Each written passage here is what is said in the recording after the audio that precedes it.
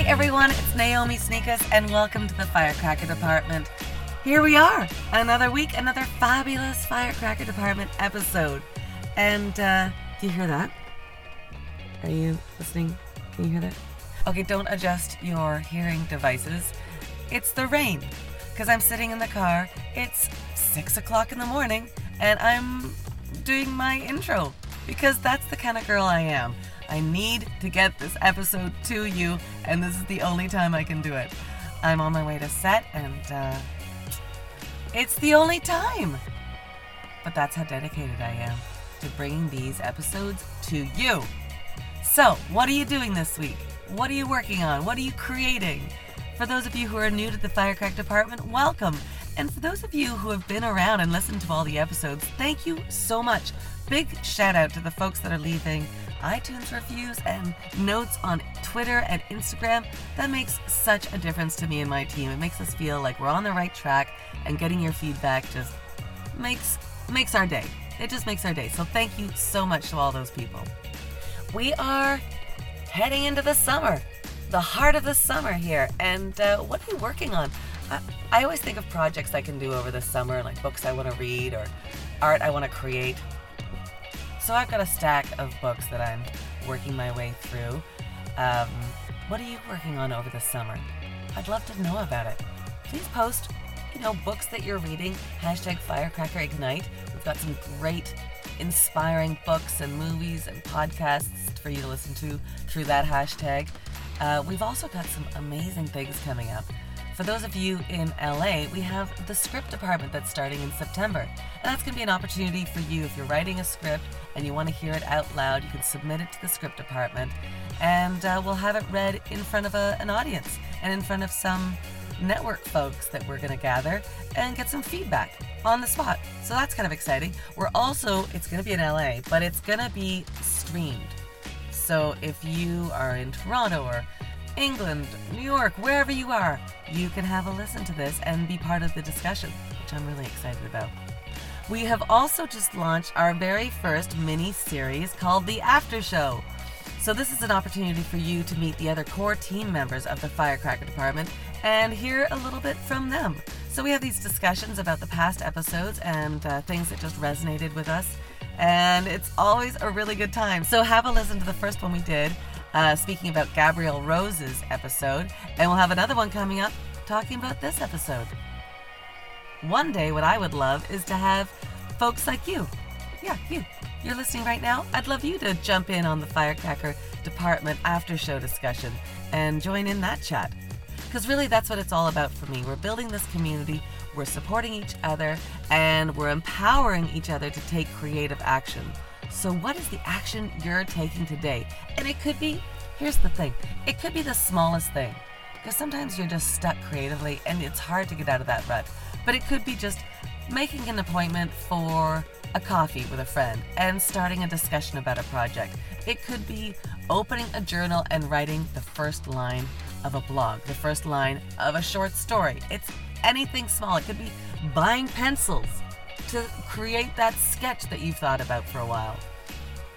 Whatever it is, take one step today and then let me know how it goes. #Firecracker First Step. Because really, that's what it's all about. First steps. I'm so excited to bring to you this episode. Oh my gosh. When I first started Firecracker Department, I started because I wanted to speak with inspiring and exciting and dynamic women in our industry. And this gal was on the top of my list, Mary Walsh. You'll know Mary Walsh from, oh man, what hasn't she done? This Hour Has 22 Minutes. She wrote, created, starred in that. Hatching and Dispatching. She just won the Earl Grey Award. And I was lucky enough to sit down with her during the Canadian Screen Awards and have an intimate one-on-one discussion with her in front of a live audience. Oh man, this gal has stories to tell. It was so fantastic to have time with her. Big thanks to the Academy for setting this all up, especially Melanie Waddell, who is such a force and such a supporter of women in our community. She's just amazing. She was the brains behind this whole event, and I'm so grateful to her for including us, the Firecracker Department. What a treat. Mary Walsh is somebody that I've known since I started acting. Since I've started acting, and then even further when I started doing sketch and improv and character work, because she does such amazing characters. Go to any sketch in This Hour Has 22 Minutes, and you'll see her doing such detailed and interesting and nuanced characters. She really just broke the mold for me for what female sketch comedians could do, because her characters were anything, world's your oyster, and I loved that. So when I went to Second City and did sketch, I absolutely used her as inspiration, because it made me think you can get characters from anywhere. You know, you can get characters from watching your mom or dad and copying what they do. You could get characters from watching, people watching. Gosh, my favorite thing in the world. Just go to the airport, people watch for an hour, and you'll come up with 10 new characters. She was such an integral part of opening my brain to that world, and I know I'm not alone. I know that she really inspired a lot of people in that capacity too. She's also one of the most driven people I know. She's never resting. I mean, she's been in the industry for a while. For a while. And she hasn't stopped. She hasn't stopped thinking, what's the next creative project I want to do? What's the next thing I want to speak about? And she's just a dynamo. And I feel so lucky to have had time talking with her. Oh, the traffic's starting. It's getting to be that time of the morning when all the traffic starts and my recording studio gets a little bit noisier. So let's get to it. Here is my amazing talk with the fabulous Mary Walsh.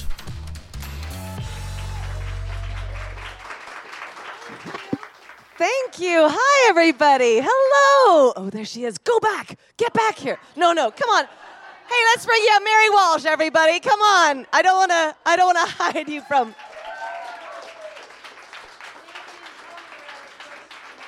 I want you to come out. I want them to enjoy you for as long as possible. So join me as I introduce you. Now, for those of you who don't know who I'm sitting next to, I don't know where you've been for the last 4 years. 250 but years.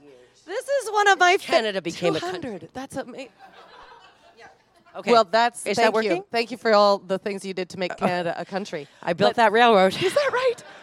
That was hard. That was hard. That doesn't surprise me. We took advantage of a lot of people. We drove a lot of people off their land. But we did it. But you did it. God damn it, we did it. It's called drive and perseverance and a little bit of comedy. You'll know Mary Walsh from things like This Hour Has 22 Minutes, Codco, Hatching and Dispatching. She also got the award for the Order of Canada. And now she is going to, you've been nominated for Hatching, Dispatching, and for Little Dog. Tomorrow night at the CSAs. But I lost already for Little Dog to the person who always wins that award, Emily Hampshire. And she deserves it. I think she's fantastic. I think you're pretty fantastic. If I couldn't get it, I was just as happy that she got it. That's kind of you, but you're also fabulous. And also, you are going to, you have a for sure win, which is the Earl of... Earl of Grey. Earl of Grey. Earl of Grey. A lifetime supply of tea with bergamot. Which is more than some awards come with. Yes, so yes. That's so a lot of people would look at your career and think funny and lazy, I would think. Lazy because you haven't been overly active. How are you hustling? Right. You're hustling. Like you're one of the people that I look to when I need inspiration for a dips in my hustle. Because it seems like from Codco, which is 86, you're still making jokes. And when you're not making jokes, they find you, right? So no, they never find me. They never come looking, as far as I know. So you have to keep going out. But embarrassingly enough, now that I'm an older woman, today I was at rehearsal and I saw Catherine O'Hara and. He was in the thing where Buddy, stuck his dick in the pie. Eugene Levy. Eugene Levy. Thank you. That's God. Fantastic. Eugene Levy, who I don't know very well, but I have met him. In fact, Mark McKinney and I, years and years and hundreds of years ago, gave them the Earl Grey Award, the SCTV. Yes. But anyway, today, I said, hi, it's my favorite show. I love Schitt's Creek. I really do. Even though the name, I think, is really bad. But anyway, the show is great. And... I said, I love Schitt's Creek. I'm really disappointed that it's going off the air, and I've never been on it. I really want to be on it. And it was like, I thought, I've really overstepped a boundary because I don't really know him very well or anything. And I was trying to, put it off as like a joke, like a well-intentioned, and I'm just saying I want to be on it because I love the show so much. But I think it must have my eyes must have betrayed me, the greed. But anyway, like he kind of, you know that kind of way that people go, and they kind of move a little bit, their head back away from you. And so I thought, yeah, because I never think of myself as a hustler, really. I just... But you're bold. Like, I feel like that action that you just did, a lot of people do because they're like, is she Mary? Is she Mark? Like, am I going to deal with somebody that's actually going to get at me? I always have a plastic sword when I'm Good to know. That's a big giveaway. And a felt suit on with gold glue around my breasts. That's a great giveaway, for sure. If I don't have that on, I'm not Mark. So if this is the day that you're living in right now with these awards and these shows that you've done, is this the vision that you had for your future as a performer? Yeah, the audience thought, No. Like, people are always talking about vision and, purpose in life and all those things. And I was on some show the other day, and I went, that's the only time I really didn't like Oprah, when she was saying, she had a purpose and stuff like that. And then it hit me that there I am going on about Oprah, who's got about $10 billion and a school in Africa, and saying, that was, she was being big-headed and had her head stuck up her arse, because I don't have that. And then I thought, or neither do I have $10 billion nor a school in Africa. But so I don't know. I don't know if I have that. That isn't a thing I have, that kind of vision of where I want to be. I know people are always going, what's your 5-year plan and stuff like that. Did you ever have a 5-year strategy? Plan? No. Even I when once said I wanted to meet a tall guy who liked books. And then... I wrote that down on New Year's Eve, and then I met my husband, which is a mixed blessing, really. And he was tall, and he teaches English, so... But, careful what you wish for. Yeah. But so when you were living with your aunt and uncle, and you had a vision that you wanted to perform? No. I had a vision that I wanted to do something. I didn't know what so you shot real high, just something. Just something, something. You know what I mean? I wanted to do something. I wanted to be good at something. I had a lot of blind ambition for something. But where were your thoughts going? Like when you thought, the things that I would like to do, what kind of I wanted to be a journalist. Yeah. And, I wanted to solve mysteries, though I really was bad at that, too. Like because of Trixie Belden and Donna, whatever those Trixie books were. Lover. But okay. and I don't know. I just wanted to. I don't know what I wanted to be, but I wanted to be something. I knew I had vaunting ambition and very little sense of what was it. Why would I think I wanted to be a comedian? We didn't have any. You know what I mean? I wasn't going to be Wayne and Schuster. They were two guys. Right. So who were your role models then? Well, of course, I was lucky that, Mary Tyler Moore. I wanted to be Mary Tyler Moore. Okay. Yes, that's what I wanted to be. A journalist, comedian, and I wanted to have TV a best star. friend, Rhoda. I wanted the whole life. I wanted that apartment. I wanted Lou to be my boss. And, the whole thing, that's it. And, of course, when Mary Tyler Moore was on, there was also Carol Burnett and Lucy. And, you know what I mean? There were a lot of... So you had some role models? Yeah, well, people are always saying now, isn't it amazing, all these female comedians? But when I was growing up, the place was rotted out with female comedians, right, on TV, but not in Newfoundland. Everybody's funny in Newfoundland, but there was nobody being funny for a living. People sang and people were funny and people danced, but nobody did it for a living. That's what you did on the side, right? So the idea that could be your career was absolutely kind of outside the realm of possibilities. And right? I've heard you describe your upbringing, which is you lived with your aunt and uncle, and your parents were downstairs partying. Is that a fair description? Yes, that is it. It doesn't sound like the ideal place for comedy. No, well, it is actually, because you're always looking at other people far away, the people you'd like to be with, and then you're also with the people who you don't want to be with, even though you love them very much because they're, quite nice, and the crowd that you want to be with aren't that nice, actually. Now, nobody's here from my family. No. We asked them to leave. Okay, yeah. But that was weird, and but like Newfoundlanders are funny. That's all there is to it. They so have you a funny get your comedy take on from things. from there. But what was the moment that you went, I can make a living with jokes? I did not until I was about 27, and we were on the road with Codco, like on an international tour, going to England and Philadelphia. And I thought, oh, I seem to be doing this. I guess I'll never get to live my dream of being a journalist now.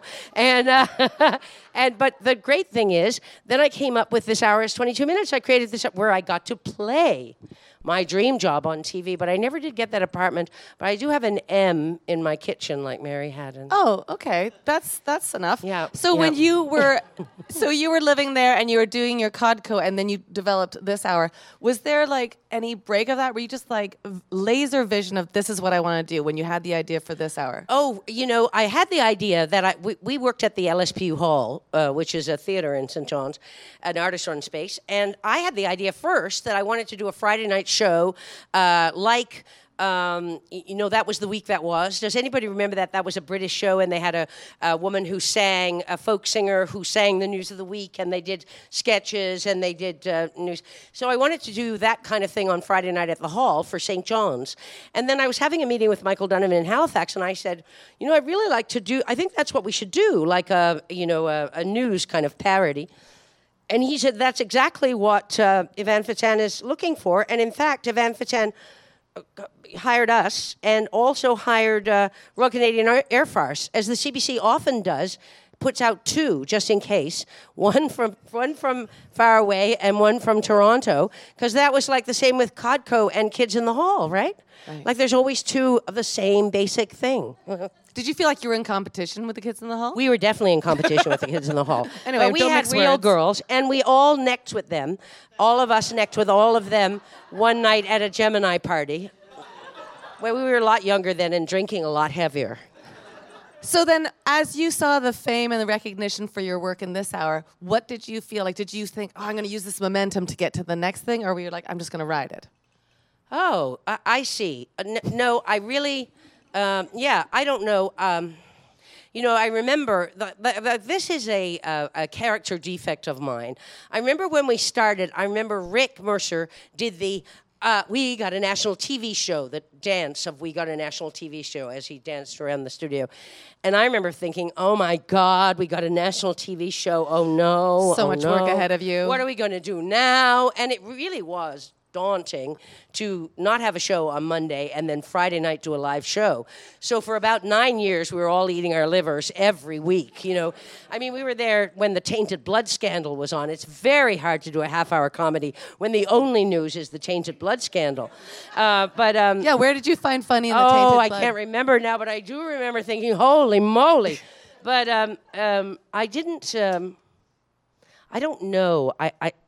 You never had a strategy, right? So you were just sort of taking things. No, I didn't have a strategy. And so did that... So I'm not suggesting that that's a good way to go. It seems like it served you, though. It served your purposes. Like, did you ever come to a point where you're like, well, the lake has run dry. I better find something else to do? It feels like you've just hopscotched from success to success. Well, I'll tell you.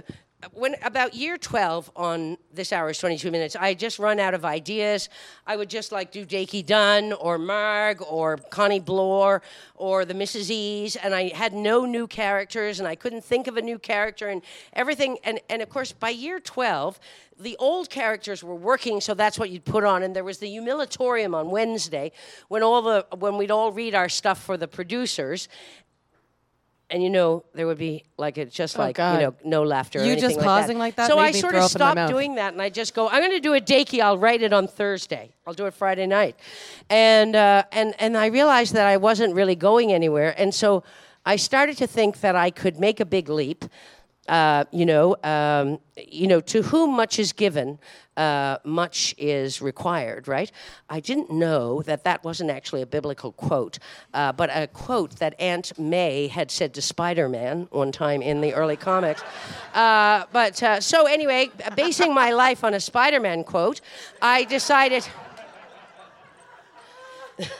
I decided to direct a film. I mean, that never happens, but I decided that that's what I wanted to do. And I had been trying to sell this script for a long time. And finally, Cinemaginaire in Montreal picked it up. And then we got CBC to give us... there was a contest.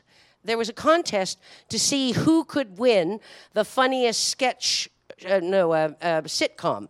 Colin Mockery did one with Deb, and we did Hatching Matching, and then there was someone else. I forget who the other person was. Too bad. Too bad for them. But anyway, we won. And so then we went on to produce Hatching. Now, Young Triffy's Been Made Away With was a dark comedy that my husband, who's from Mississauga, said to me when I was rewriting it, and he was helping me put it in the computer, and he was going, Mary, the show opens with a little simple girl dead on the beach with 13 stab wounds in her back, and then the comedy just goes on from there.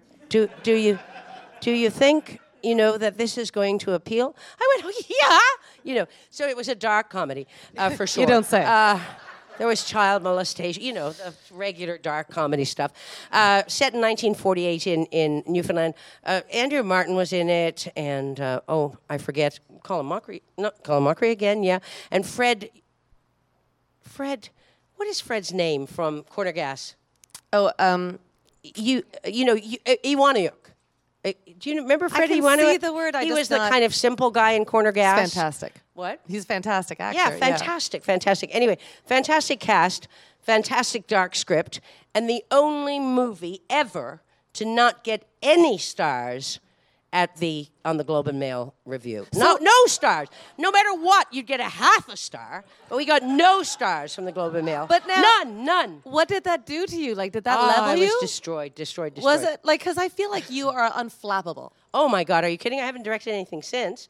That was like 100 years ago. And then Hatching only lasted for 7 shows. So I really got thrown back. So what do you do to get back on your feet after something like that? Like, we're all dealing with things that kind of knock us off our game. Yeah. And how do you do that? There was years of bitterness, recrimination, and ripping of clothes and that sort of thing, pouring ashes on my head. Right. That's your Catholic upbringing. That kind of thing, yeah. And then, I finally got over it as I realized that nothing, even though I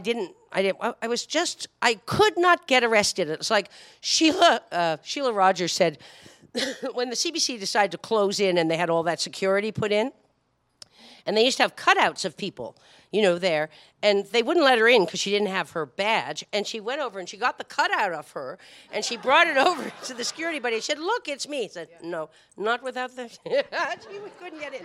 But anyway, I couldn't get in either. So did you get back to work? Did you start writing again? I wrote a one-woman show, and I went on the road called Dancing with Rage. What was it about? But there was no dancing at all, though I had meant to dance. And I wrote a novel.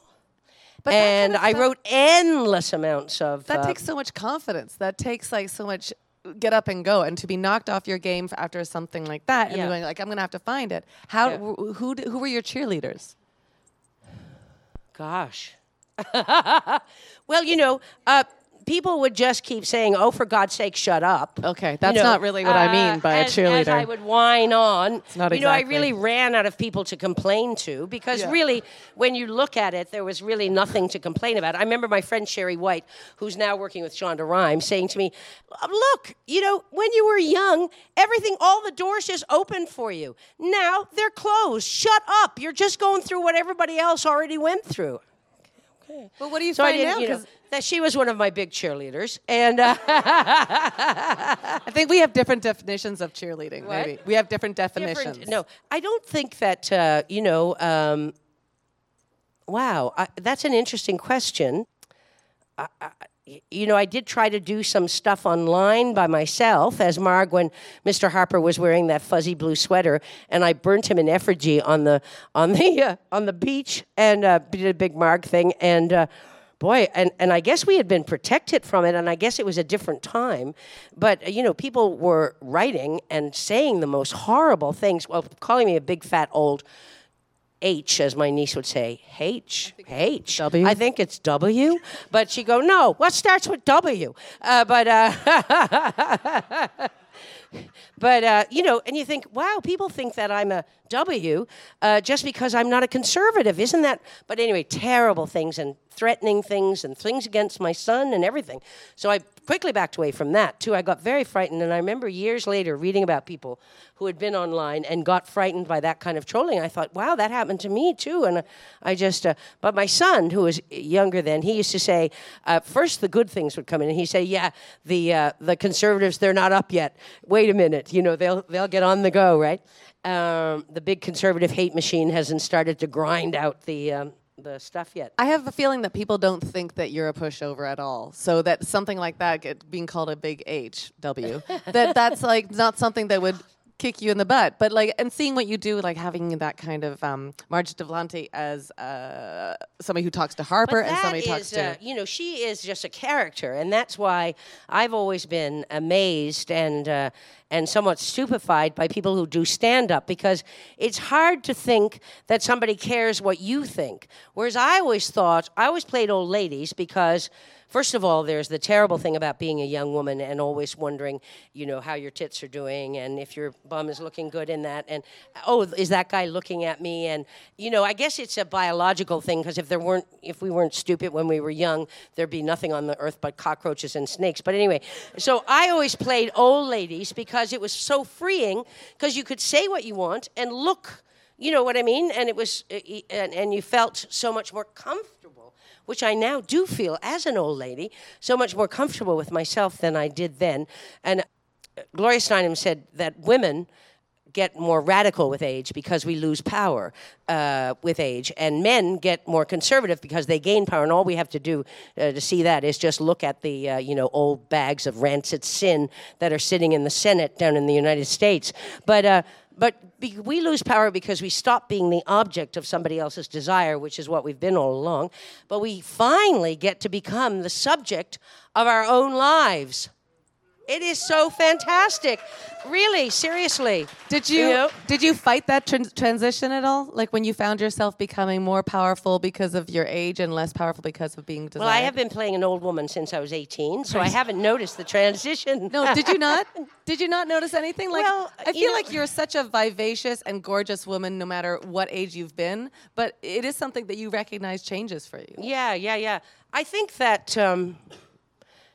for me, giving up drinking when I was 40 was the first big change for me, because I just drank to become a totally different person, and I just wanted to always not be me and to be someone else. And so stopping that was a big step, right? So that was a major, major step. So becoming 60 and kind of realizing that I'd been practicing being 60 for, 40 years...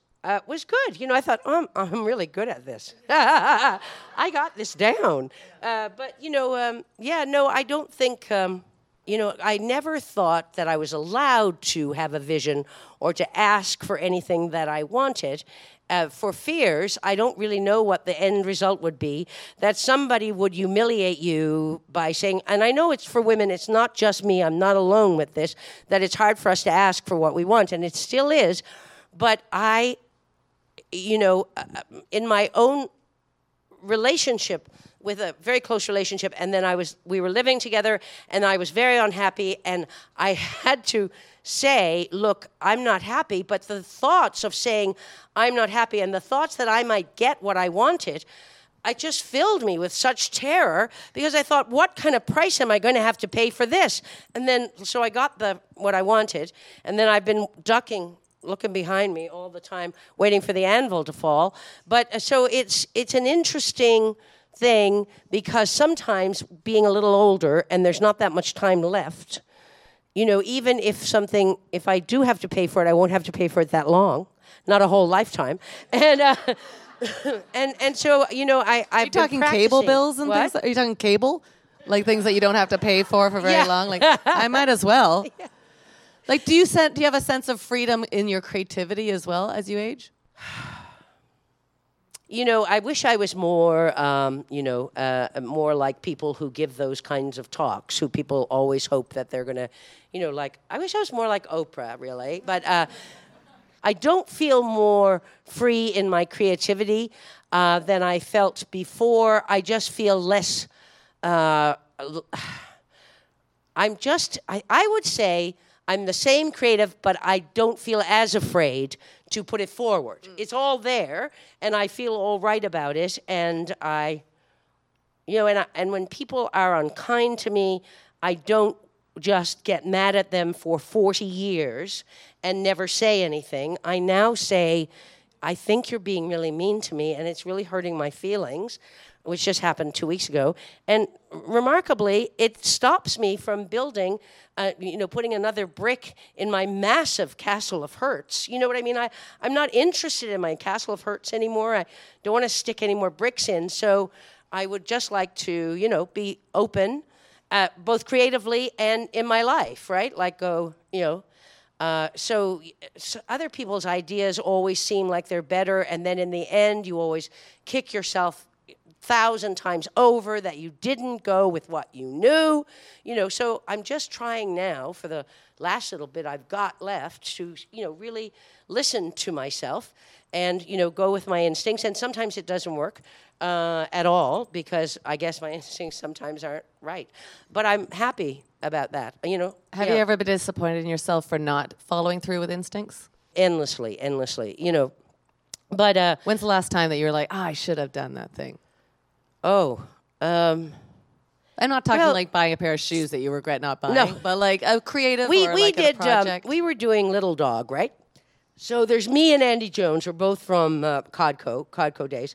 And Andy's playing Joel Thomas Hines' father, and I'm playing a kind of gender fluid thug. And I'm really mean, right? And I'm Tucker, and I'm always giving them the gears and stuff, and I'm giving everybody the gears, and I'm pushing people. And I don't really know how to act push. I just have to push. And so I would go home from work every day, and I just feel so bad, and I think everybody hated me because I was so horrible as the character. And then I phoned Andy, and Andy and I were crying on the phone too. We were 130 years old between us. And then we got Joel on the phone, and then he was crying, you know what I mean? And so, it's a funny old life being an actor, even if you're a comedian, because you're kind of opening yourself up wide all the time. And sometimes you just feel like, oh, nobody wants me to be this open. People would rather I just be closed up, do line, joke. You know what I mean? Yeah. Do you know what I mean? I totally know what you mean. Yeah. It's sort of like serving. Who are you serving, though, right? That's what you have to question. Who are you serving? Your own creative needs, or are you serving the people around you? Well, because it's a collective almost always, isn't it, in our job? You have to try to find a way to serve both, right? Yeah. And I was really mad at myself because I knew I was doing, it was one of the few times in my life. Oh, my God, I'm dying of the flu, by the way. I can't reach you. One of the few This is times good, in though. my You're life, sweating I was it out. leaning out the truck, talking to the character, and I really felt like, I really have got this down. And that was the day that I went home in tears because I was really thuggish and mean, right? And I felt it entirely, and I was completely there. And then I just wish that I had just let that go and not spent those hours weeping about, and now they're not going to like me, and oh my God, and you know what I mean? It does get better, honestly. It sounds like it doesn't get better at all, but it really does. It really does. Do you feel like your perception of yourself has changed from when you were first starting in '86 with Codco to what you see yourself as now? Well, actually, we started in '73 with Codco because we were a theater Live. touring company first. And my perception of myself has changed, yes, for sure. Because, that Gladwell guy, or Gladstone, I can't remember his name, who said if you do things 10,000 times, So doing this hour is 22 minutes was a great exercise for me because you had to do it every week, right? Whereas Codco, we would do a bunch of stuff, and then you could look at it all and weep and weep and weep and go, oh, my God, if only I'd done. But on this hour is 22 minutes, there's just no time for that. You've got to be on to writing the next thing. So it was a great exercise in that way, and you just move on, right? That thing of letting go and moving on. And You have such resilience. You have such resilience in your career. Yeah. It's amazing. I just question, I wonder where it came from. If you're just like a self-made woman who is resilient because of her upbringing, but just choices that you've made. Yeah, I don't know. I don't really think of myself as resilient. I think of myself as, pig-headed. My whole family, my brother just had his leg taken off because the doctor told him 10 years ago that he had to get up out of the chair, stop smoking, stop drinking, and start walking. Fuck it. And so then they just took his leg off below the knee. Oh, he knew it was going to happen. You know what I mean? That's the way we are. There's like, pig-headed. Like, so you go down, you go, I'm not staying down here. What? People go, I remember saying to Michael Donovan one day, our family motto, and I don't know what it would be in Latin, would be, I'm not backing down tonight, right?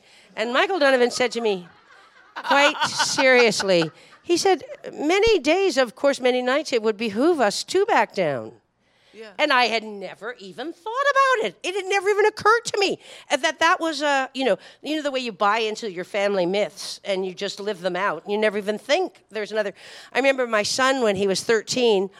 He would close. He pushed me out of his room, and I didn't know what to do. I was and so I channeled Mom, and I kicked his door down. And the therapist said to me the next day, "Why didn't you just get out of his room and then say we'll talk about it tomorrow?" And I went, because that never even occurred to me. It never even occurred to me. The thought did not go through my mind. You know what I mean? I do now. And so you just sort of buy into all this bullshit, and then little by little, as you get older, you go, oh, you don't have to live like, oh, I see. You could back down. That served you though. Like I look at the interviews you've done, like watching the clips of with Harper and Chrétien and Ford, and I just think, it makes me so nervous to think about doing those bamboozling. Yeah.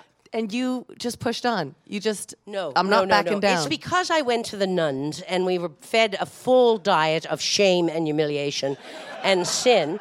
And so I would be there in one of the scrums, and everybody else would have on their Burberry coat and their Alfredo jacket and their beautiful pigskin thing, and with their CTV and CBC, and I'd be there in that pathetic felt costume with the gold glue and the plastic sword, and I would start to feel worse and worse and worse as the scrum went on, as Norm Macdonald and all those very as they went on. But then I would just feel so ashamed and humiliated that I'd just go shag it. I might as well go and do it. You know what I mean? Well, no, it was like no, I'd go down so that would far. make me throw up in my mouth. Like I can't imagine. Well, that after all the, there's not. What else are you going to do? You can't. Did you get like adrenaline from it that you were then addicted to, so that you're like, I gotta get in? I definitely am addicted to adrenaline for sure, because you only get the one shot, right? And so you really have to do it. And I notice I'm not as good at it as I was. Like I noticed my Andrew Scheer one, I was all fumbly-bumbly in it. And I thought, wow, I never used to do that, because I would do it so often in my mind, and I never let anybody speak. That was my big key. Like I'd just cover up the mouth. I go, Prime Minister, no, Prime Minister, you wore out. You got your jaws wore out talking, and let me talk. And but I did notice, and maybe my, I'm older, I guess, and maybe, but I'm going to try to get it back. Do you what's your secret to getting it back then? Because it feels like every time I see you on screen or on stage doing your one-woman show, it's so ballsy that I feel like you never lost it. Well, I just have to work harder. That goes back to the hustle. Well, what? That goes back to the hustle. Yeah. I just have to work harder on the, I thought I had the Andrew Scheer thing down because it was so short, right? And we did it in minutes. They said Andrew Scheer's at the CBC, and I got on my costume and we ran over there and stuff. And I thought, I got this knocked, Mr. Scheer, congratulations on being the next Prime Minister of Canada. And now, thanks be to God, all the loud right-wing lunatic right-wing nuts are gone over to Maxime Bernier, and all you got left are the quiet right-wing lunatics, racist right-wing lunatics. You got 8 months left. What are you going to do to, shag everything up? And I thought I knew it, and as you can see, I don't even now know it. And it was so short, I thought, I got this, I got it, and I went for it, and I didn't screw it up entirely. It was like, but I was, because you have to be smooth. Did that teach you anything about preparation for that kind of thing? Well, usually I go over it about 10,000 times, and I just didn't, because we didn't have the time for one thing, and I usually, you're outside Rob Ford's house for 8 hours waiting for him to come out. So you got time to go over your lines. So do you have, like, what's next for you? What's the thing that you haven't done that you desperately want to do? Well, here's what I want to do. I want to get another shot at Hatching, Matching, and Dispatching because I really feel that it was on during the strike at CBC, so people didn't get a chance to watch it. You know what I mean? And I think people would really like it. That's what I really want to do. Good. And I just wrote a screenplay called Come Home Year, and so I'd like to get that done. And I got to do a second book because I always wanted to write a book. I always wanted to be a novelist because books did save my life because I was by myself all the time up on the 4th floor of that big tall house. And I just read all the time, and I really wanted to be one of those people, one of those authors, the people who save people's lives, the people who, and I never felt I could do it. You know what I mean? I never felt I had the guts to do it. But then when I could to write a book, like on your thoughts, or what would you write a book on right now? No, a novel. Novel. Okay. So I wrote that novel called Crying for the Moon, and then now I'm working on another novel. It's not coming along so great, but when I did it, I thought, this is it, because I've always wanted to be called a novelist. And now, here I am, 65, people are calling me a novelist. But then it turns out everybody has one book in them. And to really be called an author, you have to have 4 or 5. So it took me about 63 years to write the first one. And so, I really have to get going on the second one. I'm Maybe worried about the third and fourth. I really am. Make them shorter. Just make them like pamphlets, and you'll be fine. So when you said like the one that you're working on right now, it's like, it's not going very well. What's the thing that's stopping you right now? Because I'm doing so much other work, right? And so... So do you need to like shut the door, lock away your computer, and just like write for a while? What's your methods? But you know that feeling about writing, like you would do anything not to write, even though that's what you want to do most in the world. It's so perverse. It's what you want to do most in the world, and yet you would actually scrub the stairs, something I've never done until I was writing that book. You'd actually get down on your hands and knees and scrub down the stairs going, oh, look at that. Those rungs should come out. Yeah. The fridge is never cleaner than when I have to like exactly. Taxes get done like that. Suddenly. I've never done my taxes. That's pushing it. I mean, somebody else has though. So this is a legacy. I mean, the Earl Grey Award is something for the body of work that you've done. But like, what's the thing that you want people to remember you for? Oh my gosh. I don't know. I think it's coming. The thing I want people to remember me for. I thought that's what you wanted. Like, I think she's coming. Like, that's what you want to be remembered for? No, That'd be so awkward on so many different levels. No, I still feel like, the thing that I really want, because it's taken me so long to get to do what I really want to do, right? Which is because I thought you've been doing it since the early days. Like, don't you get to do it every time? It's just a different thing? No. In all the time, if you are enormously insecure, then no matter what voice that says no or that's no good or something, you listen to that voice and you don't listen to your voice. So I'm on a quest to listen to my voice, so that's where I think that the best stuff is going to come out then. You know what I mean? But I only just started, so it's going to take me a while. So I got to live a long, long time. Did you ever feel like you were at a peak, like when you're like, I'm on a good groove with my career, with my life? Oh, yeah. Like, I guess, there in 2002, my son was about 12, I think, and I was doing well at this hour's 22 minutes, and everything was going well. I'd even gotten a standing ovation one night, which, filled me with like, oh, no, now what am I going to have to do next week to get another one? But then I fell in love with my husband, and then they talk about this. People do it all the time. They're perfectly happy. Like I'd stopped seeking a partner, thinking that was going to fulfill my life. My son was doing really well. I was doing well. I fell in love and went, I'm going to give up my whole life and move back and marry this guy. And that, you have some happiness in your hand and you throw it away. And then 2 years later you go, well, I'm not that happy now. What happened? Well, numbnuts. You decided I'm just going to dismantle this little, church of happiness I've built here and start building a new one. But the good news is you can. Yeah. When you look back to your old days of like the Sour and Codco, was there something that it was a lesson you learned in those days that you still practice now? Well, I think that what I learned in Codco was that there are no bad ideas. There's just bad execution. So, because we used to go, oh, that's not a good idea, or that's not a good, but all ideas are good ideas. It depends on how you work them, right? And so whatever you're doing, you can make it work. You can just, if you do the right work on it, you can make it work, right? There are no, there are no bad series. Really, it's just the way it's presented, right? And you could, I was watching Idris Elba, who happens to be my boyfriend, though he doesn't know it, and he produced a comedy series, and it's not bad. He wrote it and produced it, and he's starring in it. He's not that funny, really, but about halfway through it goes completely off the rails. You know what I mean? And you think, I'm going to keep watching because Idris Elba's in it, and I'm not going to get to spend that much time with Idris Elba. So, but it goes completely off the rails, and you could see that it was a good notion. He was a DJ who had had some fame and then was down on his luck, and his famous, pal hired him as the nanny for the little girl. I mean, I know, yeah, but no, seriously, the first two or three. Off the page. No, but what jumps off the page? Idris Elba. Yeah. Yeah. That's what happened. Yeah, they went, Idris Elba's in it. This is good. Yeah.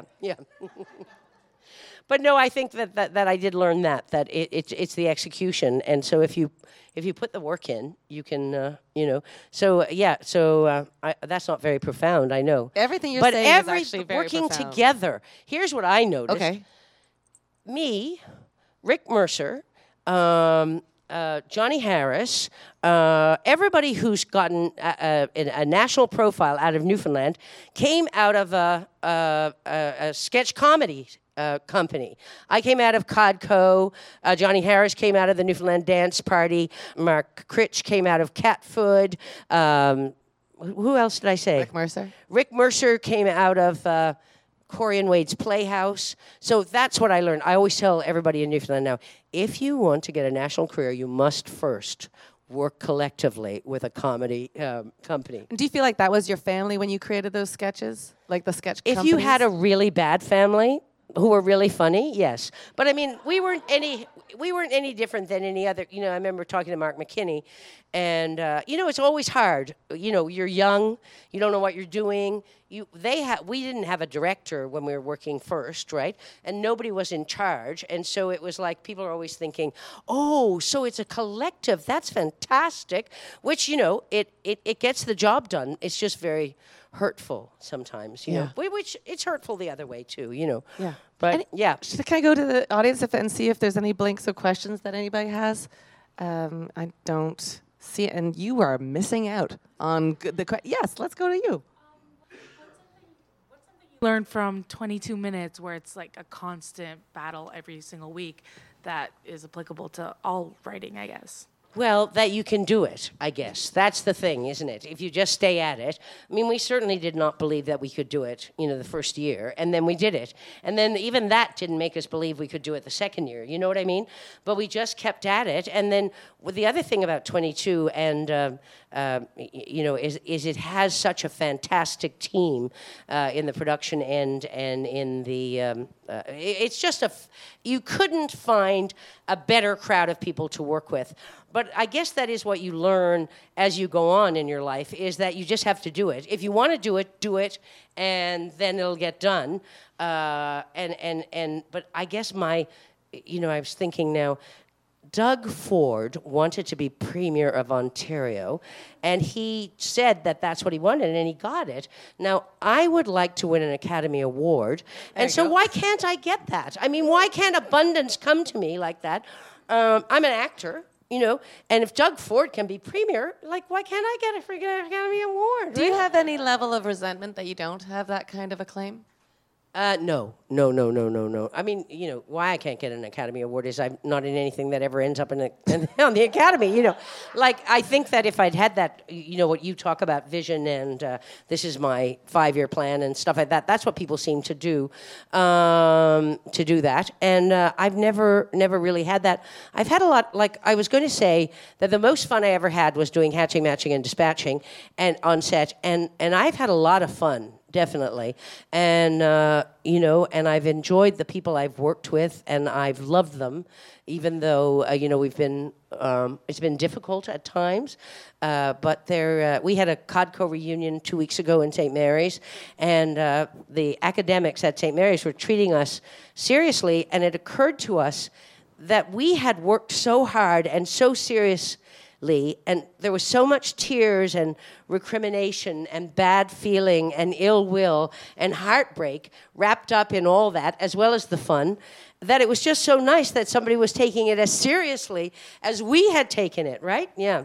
How did you get through those heartbreak moments? Drinking for me. Okay. I don't know what other people did, but I drank my way through them. So then when you stopped not drinking... Not a good idea. Again, I'm not suggesting it as a way. No, this isn't a public service announcement to drink. Yeah. But when you stop drinking, you still have creative differences. So how do you get through that? I find that really I stopped drinking when we broke up in '92. Right. But So, did you not have creative differences? we in Hatching did and on This Matching, Hour or- is 22 Minutes, for sure, and then past it, like even the projects that you're working on right now, like even while you're writing, either your one-woman show, you have a director that says, I don't like the choices you're making, and you butt heads. Yeah. How do you get through that? I lately have, because I've gotten really grown up all of a sudden, I had a big growth spurt, where I'm not mad that the other person feels differently than I do about something. And even if they fight kind of dirty about it, which people do sometimes, I kind of just hold on to, and I think, maybe I won't get this. It used to feel to me, if I didn't get things to go the way I needed them to go, then I was going to die. I didn't think I was just going to be hurt or anything. I would feel I was going to die. It had to go my way. So you can imagine there was a lot of unhappiness every day. But I don't feel that way anymore. You know what I mean? So creative differences, I just worked with Warren on a movie, right? And, we would have creative differences, and I didn't feel... like my life was threatened at all. Like I think, and we worked with Paul Pope, who was really great, and he would be, he wouldn't do what you'd want him to do. And then, but you'd think, well, Warren Sonoda is a good guy. He's probably doing something good. Paul Pope, Mary Sexton, these are all good people. Maybe it's not. And so often, come on, if you get to be 66, you've been wrong so goddamn often that it's really hard to, insist and lie down on the floor and kick out, which we used to do. But that was a long, long, long time ago. I can hardly even remember it myself now. So it's hard to get that behind it now. Though, with writing a novel, the beauty of it was, you could be like Dickens. You could go down whatever road you wanted to go down, right? Now, the people at HarperCollins would sometimes go, but still, it was just a much freer form, like, screenplays. Oh, it's like being with the Nazis writing a screenplay. There's a really rigid form that you have to follow, right? And you seem to have a brain for that kind of thing. You seem to cross the line of like political and social satire. So you seem like you can do the narrative. You can do the technical stuff. I'm just giving you a compliment. Oh, okay. Thank you. Thank you, Naomi. I really enjoyed that. I didn't understand it at all, but I'm happy to have it. But where did you, I guess the follow-up to the compliment is, where did you get that from? Like, you have the ability of just having so much political information in your head and also structuring plays and books. So where did you find that all? Well, all the books I read, and, and I've always been interested in politics. And again, I have to thank Newfoundland because it's such a small province that we've always been hands-on politics and angry and upset with what they're doing and, getting in there. Not that we've been very effective in terms of making change, but we've been, muttering at our TVs at home with our families. What's your answer to the politics that are going right now? Do you still get angry and ranting? I am really upset because I can't even watch American television anymore. It's like it was like eating 3 or 4 lobsters in one day. It's just like it's too rich. There's too much. It's too Betsy DeVos, and they're just criminals. They're carpet-bagging criminals, as far as I can tell. Even when you watch Fox, even Fox is saying it, but not as much, of course. But with us, I am happier to have the Liberals in there because they call themselves liberal. And so they're not wanting to go back and conserve something we had 50 years ago. Now, 50 or 60 years ago, my mother worked for no money. She went in service to a family and she worked for just room and board because they were starving. So the type of person I am, I don't want to go back. I want to go forward. I want to go with the liberal, you know what I mean? I want that liberal agenda where we all get a chance to not be going in service to May Walsh and their family across the street. I actually worked at the arcade in she was head of, fabrics, and she ran the fabrics. And every single time she saw me, she said, "Your mother was our maid." And I went, "Really? I had no idea." Because you didn't just tell me that 10 days ago. And your mother and father got married out of our house because they had nowhere else. Thank you. Thank you, Mrs. Walsh. Thank you again. So, I'm not interested in going back. We weren't the crowd that were doing really well. I guess, all the crowd, the 2% have done well, I guess, for hundreds and hundreds of years, and they didn't really feel like sharing. And they've been relentless. Since the New Deal, they haven't stopped having, forums and, anti-union things, and they've just been relentless, and they're winning, and I don't know what's going to have to happen. Anyway, that's how I feel. Good. Any other questions? Yeah. Oh, we got a microphone coming your way. Go ahead. Okay, so you've done a lot of great work over the years. That's why you're receiving the great Earl Grey Tea Award. So,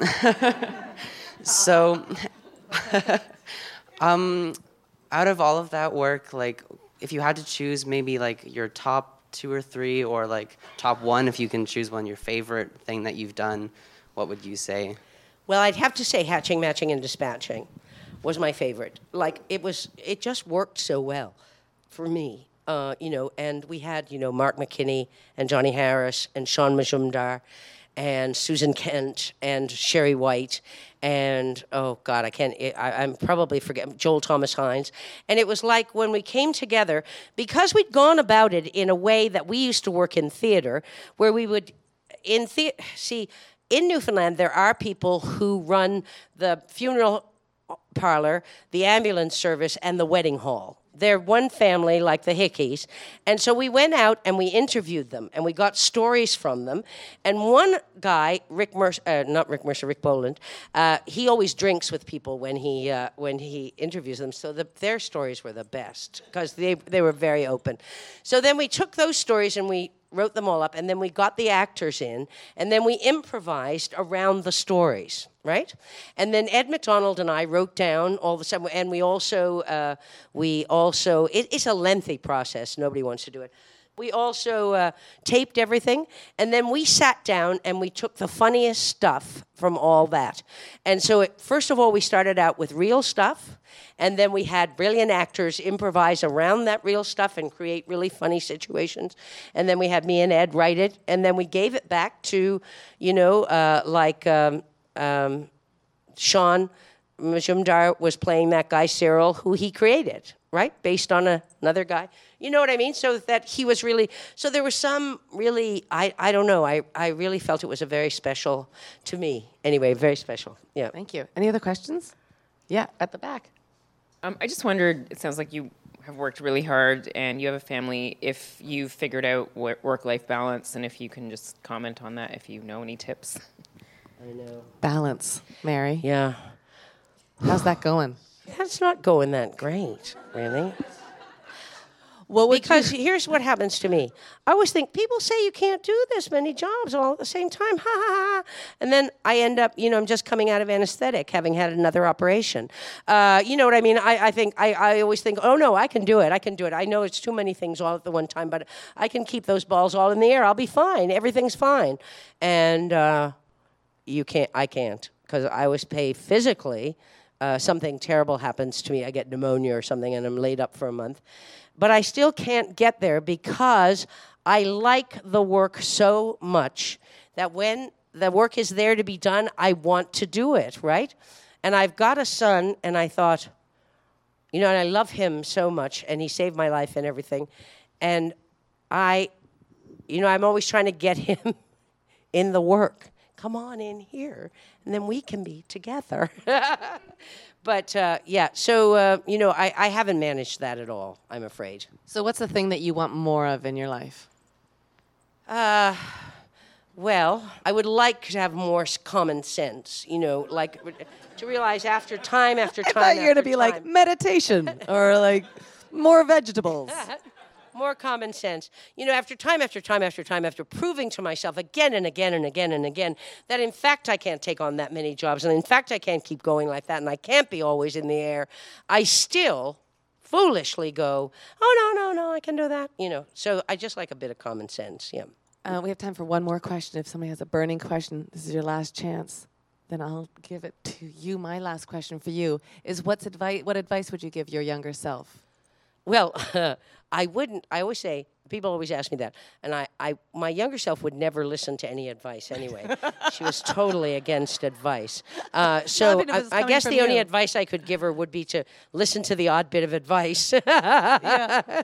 Do you feel like that's advice that you should be taking on now? Like, I feel like the younger advice is always something I'm like, I should do that anyway. I find I do listen to people now. Like, I used to find it really threatening because, if you only have a very tenuous hold on what you think is your message or your art or your talent, and then somebody says you should do this with it, you go, I can't do that because then it won't be mine, and then it'll be... And so, but now I find, like, I'm open to advice, really, mostly. I told somebody the other day... who's that Irish actor who's really wonderful, and he was in that movie? That's narrowing it down a little bit. Oh, God. He was in that movie, The Seduction of Dr. Lewis. Does anybody know? I think there's a way to find out. Oh, anyway, somebody look it up. But anyway, Don McKellar was directing it. And so I was arguing with Don McKellar. He was saying, well, this is how I want you to play that scene. And I was going, no, I'm not going to play it that way. That's the wrong way to play it. So then this Irish actor who is really amazing. He was in The Guard and in Bruges and, what? Yeah. Brendan Gleeson. Brendan Gleeson.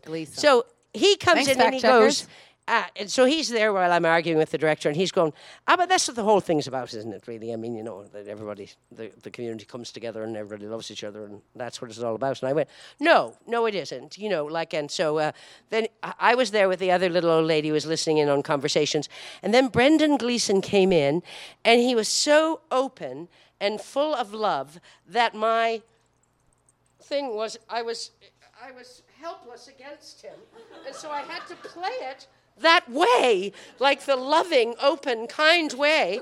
And I realized that, you can't really, that there is a power of love and that it's really hard to stand up against, no matter how many times you stamp your little foot and say, I will not be doing it that way.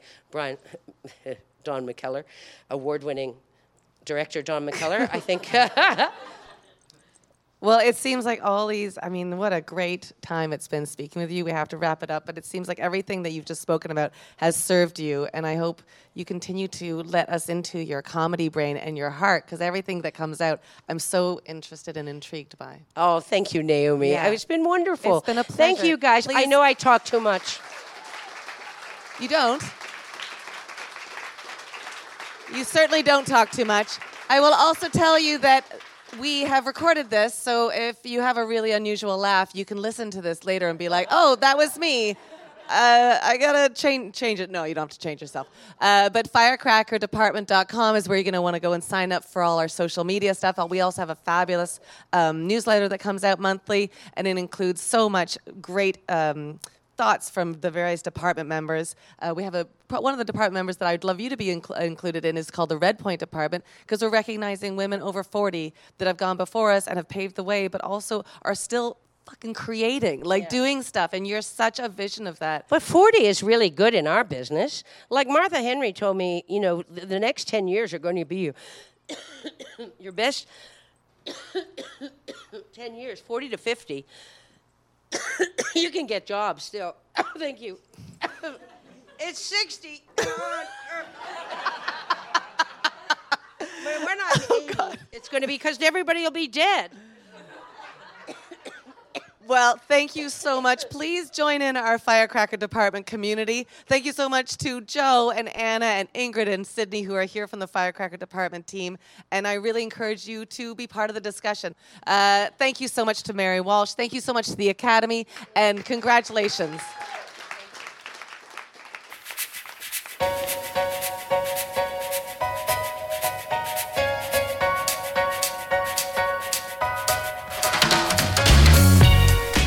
And that's Mary Walsh. I adore her. We could have talked forever. I think I say that every time, but we really could have talked forever, and we only had an hour, but I'll take what I can get. I'd love to know what you thought of this interview. What things did Mary say that really resonated with you? Tell me more. Throw me an email, firecrackerdepartment@gmail.com, or in the Twitter and Instagram world, it's firecrackerdepartment, DEPT. Love to hear from you. And let me know what you think about our after show series as well. Those are really becoming one of my favorite things to do. While you're over in the Twitter world, go follow Mary Walsh. Mary Walsh 11 is her handle, and she's always doing something. She's always got some jokes and some sort of inspiring tweet going on, so follow along. Thank you so much to my Firecracker Department team. Oh my gosh, I couldn't do this without them. It's been such a nutty month, and they have absolutely picked up the slack. So thank you so much. Big welcome to Jennifer also, who's helping with editing. Couldn't do this without her. If you're wondering about how to find out more about Firecracker Department, the script department, the after show, all the great things we have coming up. Oh, the TIFF party. We're going to have a TIFF party in September in Toronto during the Toronto International Film Festival. So you're going to want to know about that. Go on over to our website, firecrackerdepartment.com, and subscribe to our newsletter, and then you'll be the first to know. Well, maybe not the first to know, because we go through some drafts, but you'll be fast. You'll get to know real fast. Subscribe there, and you'll be in the know, you know? I just want to say also, whatever you're working on, keep going. It's not always easy being creators, but it's super rewarding, and I just want to say you're doing great. Whatever you're working on, you're doing great. Keep going. You got this. Thanks for listening, everybody. We'll see you next time on the Firecracker Department. I'm Naomi Snieckus.